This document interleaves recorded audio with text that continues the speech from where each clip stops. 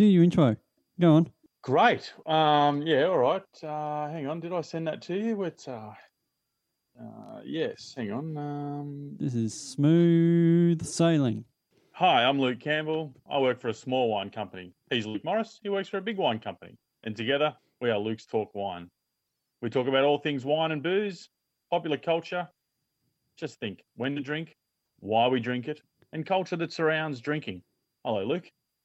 Hi, Luke. How's it going? Yes, good, mate. You with us? What's been happening in your wine world, Luke Campbell? Gee, wine world. You were telling me you're busy with virtual tastings at the moment. How are they going? Rocketing along. Yes, well, in this pandemic world, everything is online, and people are feverishly trying to upskill Luke. So yes, we are busier than normal with our virtual tastings, and I think for us, it's a way that people can access our ability as a sommelier and learn from our team, and we've got a wide range of knowledge from professionals who've worked on restaurant floors and managed wine lists in hotel groups, and their willingness to convey that has really taken off this week. So we're doing all things from whiskey tastings to a wine course to old world versus new world masterclasses. So yeah, we are busy this week, but busy in a good way in the fact that we can share our knowledge with people. Luke, what about your wine world? I'm supposed to be drinking some Burgundy right now, but I forgot to open the bottle, so I've just been focusing on this stuff, to be honest with you. I did a virtual sort of seminar yesterday. Does everybody put themselves on mute? Is it hard to look at a box and see people get distracted by other things? How have you found the etiquette? Are we doing okay? Are we learning to cope? The virtual etiquette, it's kind of different because you gotta read the room, albeit a screen. You got to read the screen. But yeah, it still can be quite confronting in a way that you, as the host, what, you're getting half naked people turning up on their screens. Well, no, you get people turn up with different abilities, different levels, different levels of. You used a good word there, etiquette, social etiquette. So some people turn up and they're all for it. They're in the frame. They're not on mute. They're out there being quite gregarious. And then there's other people who just cameras off and don't talk for the whole evening. So you've really got to be able to read the room. And is there etiquette? I don't know. I think, yes, there is some etiquette, just like in day-to-day living in a face-to-face world, Luke. But have we learned to observe it yet? I'm not quite sure we have. Do you know something you touched on there with the etiquette of having the camera on or off? I thought that was always like a sign of someone being disengaged, but then I found out that a lot of people do that if they got slow bandwidth and they're just trying to like get the best quality video and audio they can by cutting their own picture out of the process. Yes.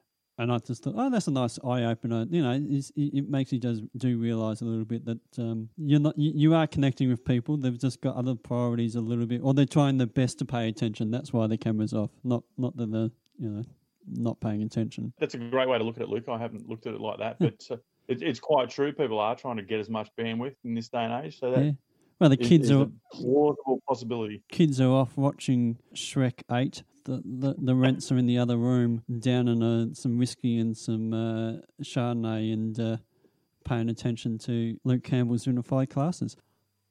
Hi, this is Luke Morris from Luke's Talk Wine. I've written some books, so visit lukemorrisha.com.au. Go there, see the books, buy one, support the podcast. That's lukemorrisha.com.au, LUKEMORRISHA.com.au. Have a great day. When you're teaching people, the language that people use is a really complicated wine language. Wine talk has its own set of words.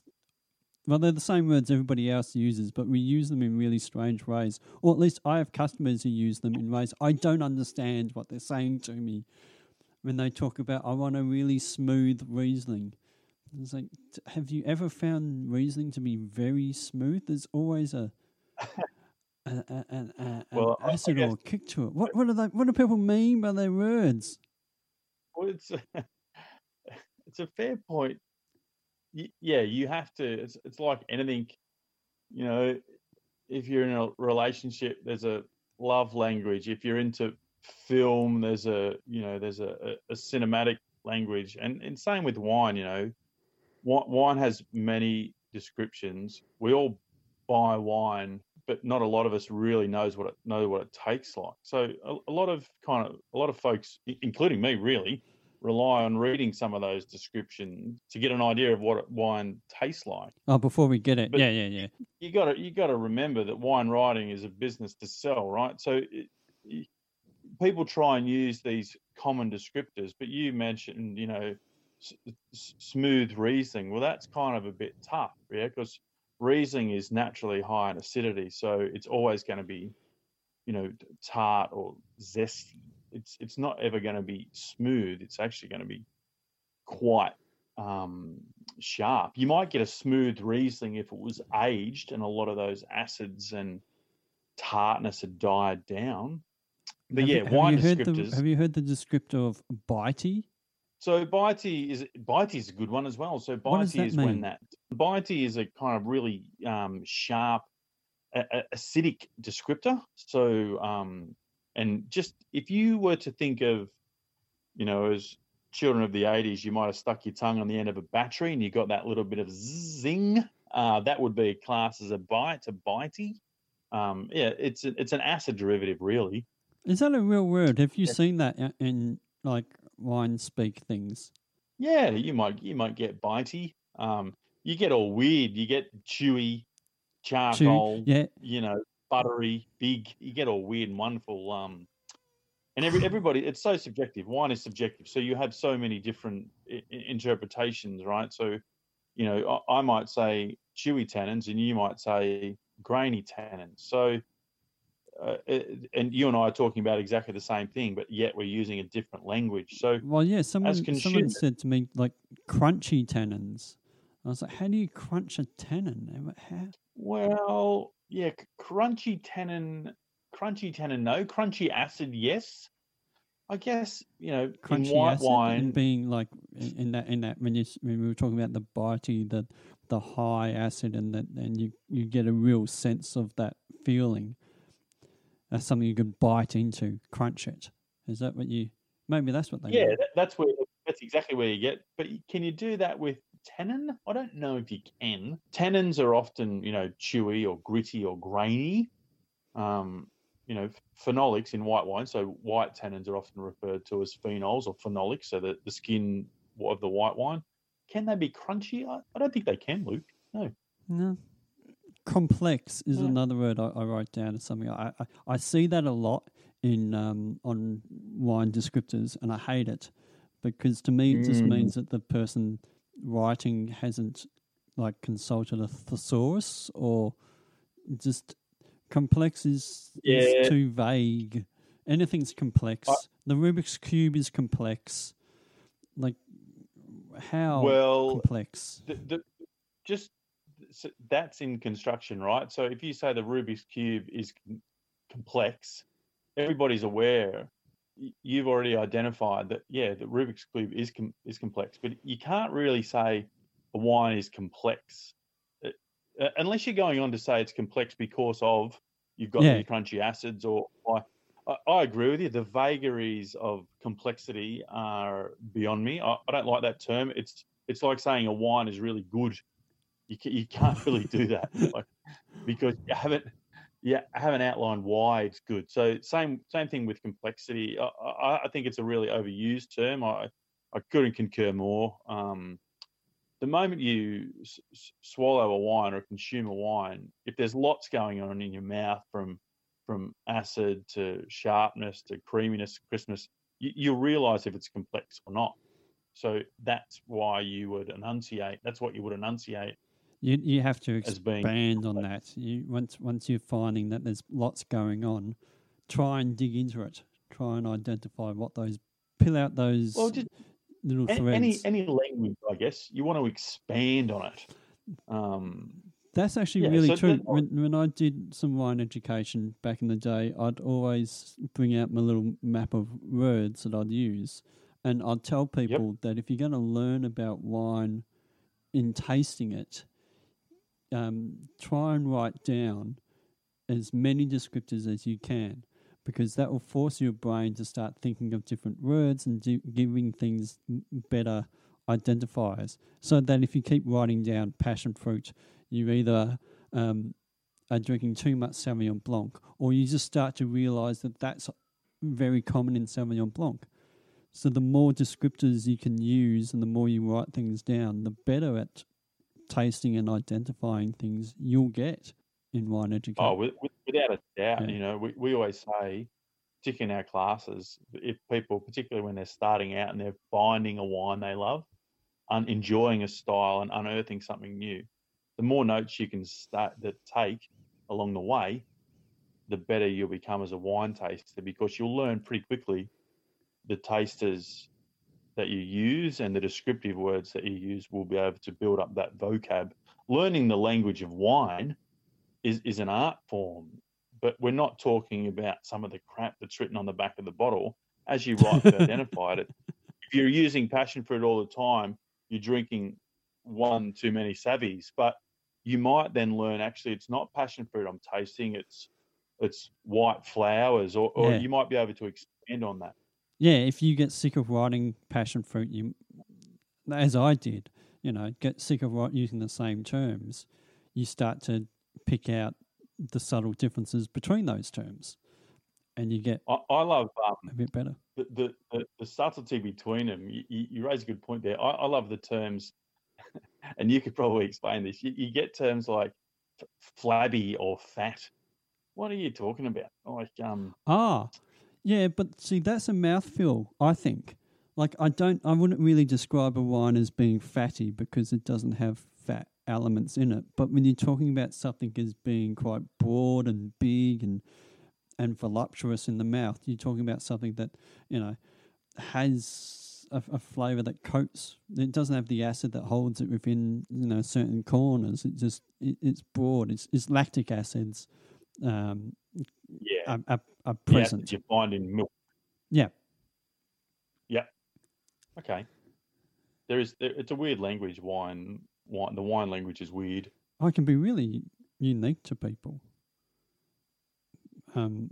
That's why I find it interesting, the words that people use to describe wine. If from potentially the uneducated side of things, they start throwing, like I said, smooth Riesling at you, and you just think, where did you come up with that one? Have you ever met people who struggle with learning the language of wine in taste? I think, ridiculously, it's often a starting point. People they're not embarrassed to drink the wine or taste the wine. They're often embarrassed to talk about the wine because they say, I don't know wine. I always say, if you know what you like, you're a step ahead of most of us, right? So the rest of us are on this journey to find out what we like. A lot of people who come to us, particularly for our classes, our advanced wine course in particular, which we run every month, people want to know the language. They want to learn the vocabulary. They want to be able to, spell unctuous, for goodness sake, like, not just talk about a wine that's oily, and these things that are gripped by people get gripped with, and it is a language. It's a different language, and you and I that have had a history in it, we've learned it over time too. We weren't kind of born into this language. It's kind of something we've used and developed over time.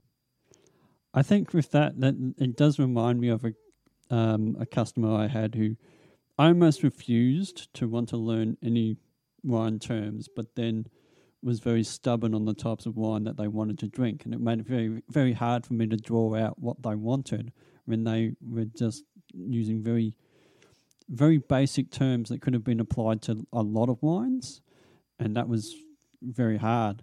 And then I tried to figure out a way to turn that key and get them to use another way of expressing themselves. I used food as an analogy and tried to use that as a cornerstone. Have you had to use any tricks for people, or do you find any way of bringing people into expanding when they sit there quiet and they don't want to say anything? How do you get people into it? Well, yeah, as a sommelier, bringing food in or a food match is a great way to make it go full circle. Going back a step there, this whole conversation started with about something smooth, right? So, describing smooth, they're all synonyms of like velvety, silky, lush. They're all almost one and the same. And trying to describe that for people I always describe it like the glass and a half of full cream milk. The chocolate on the Cadbury milk ad that might get poured into the glass. So that's how I tell people to visualize what smooth is. And also the grainy tannins. I think about people, grazing their knees or arms off a bike fall into the gravel as a child. And that grainy, gravelly texture is tannins. Or things like... I love the beautiful visual elements you bring to it. Absolutely. And then acid is a great one, or moreover, trying to define tannin for people. Tannin is that effervescence in a fizzy glass of soda water. And people really bring to get it. When you bring food in and that textural component, they can really visualize the wine language, so to speak. So absolutely we do. We bring food in all the time, Luke.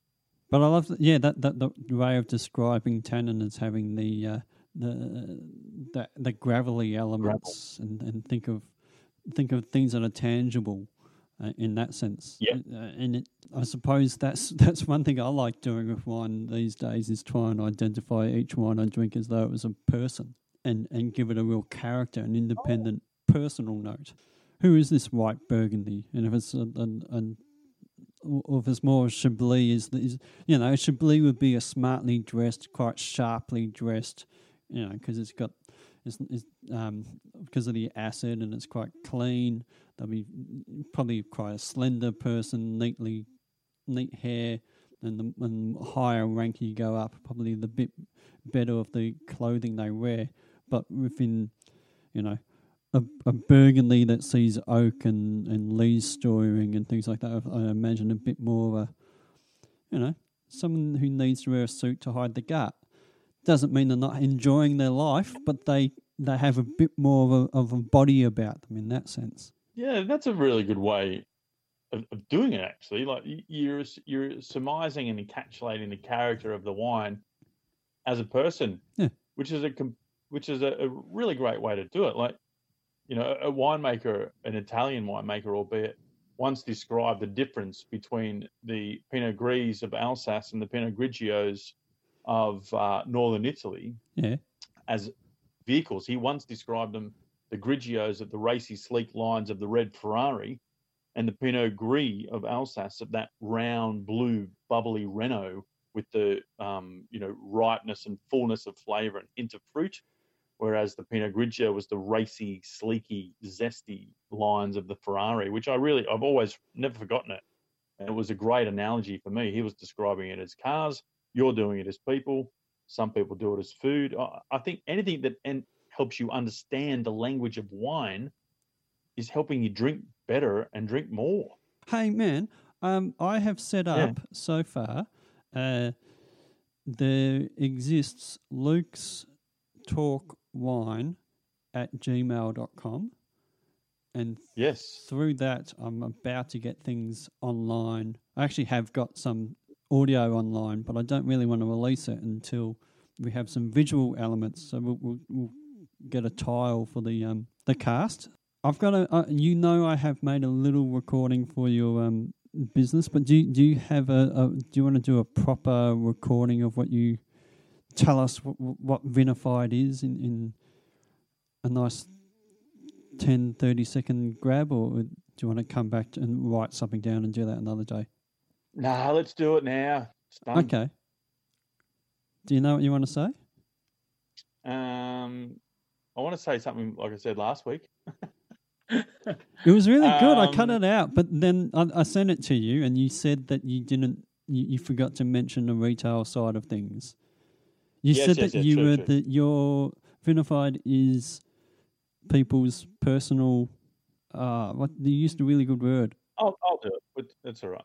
I won't do it for you. No, God, no, that would be silly.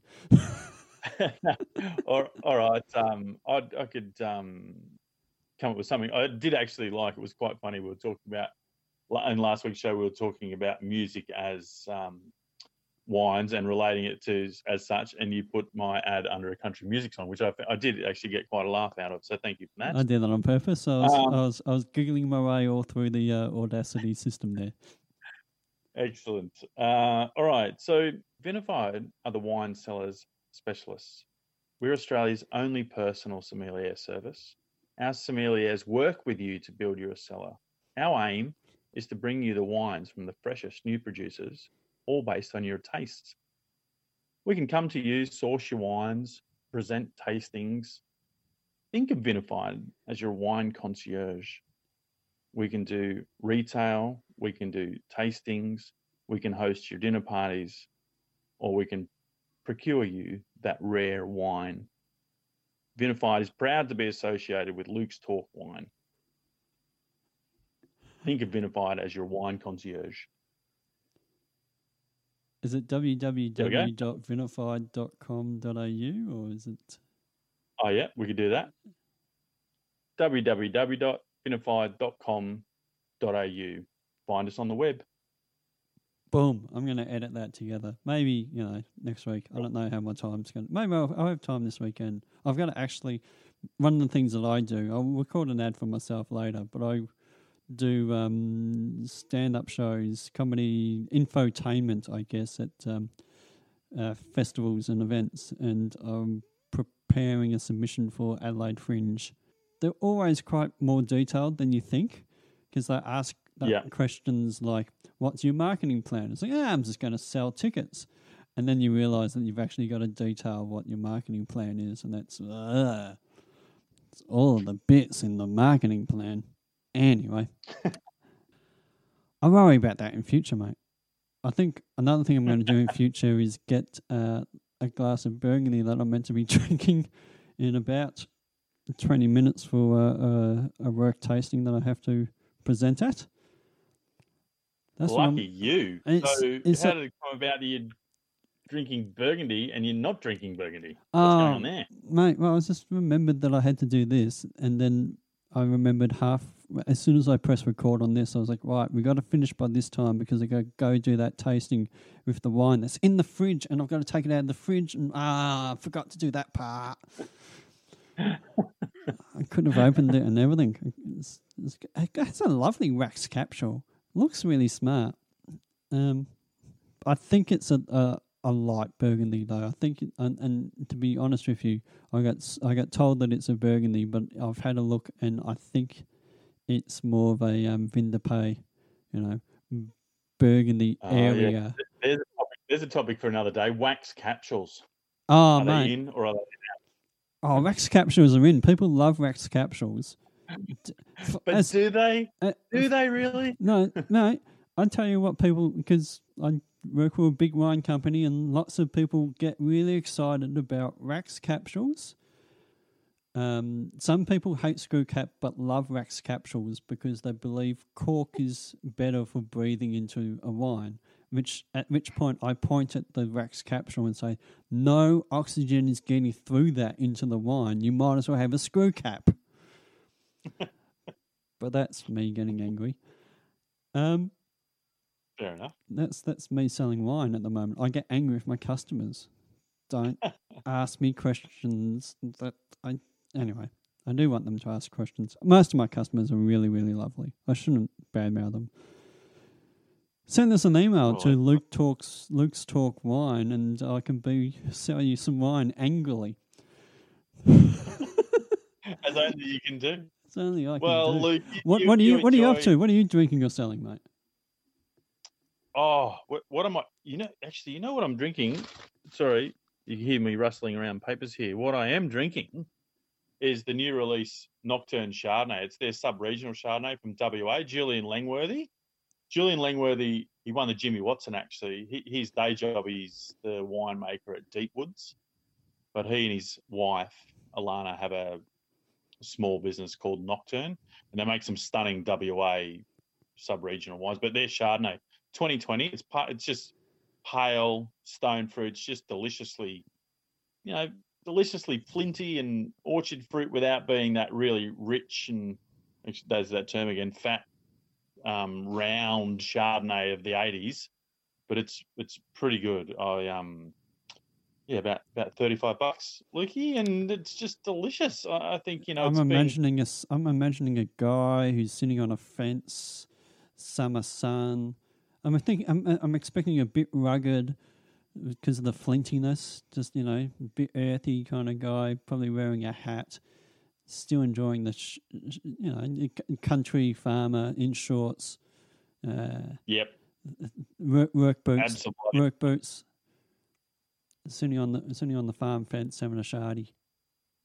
Yeah, that's it. Chewing a piece of hay at the same time. Mate, that's what I'm drinking, and I'm loving it. I could give you some food match, but I'm actually the bottle's half gone. It's not even going to make time.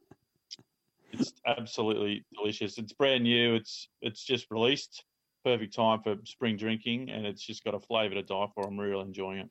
All right, mate. I better go crack into my burgers. We do it all on Luke's Talk Wine. Luke's Talk Wine at gmail.com. Send us a question.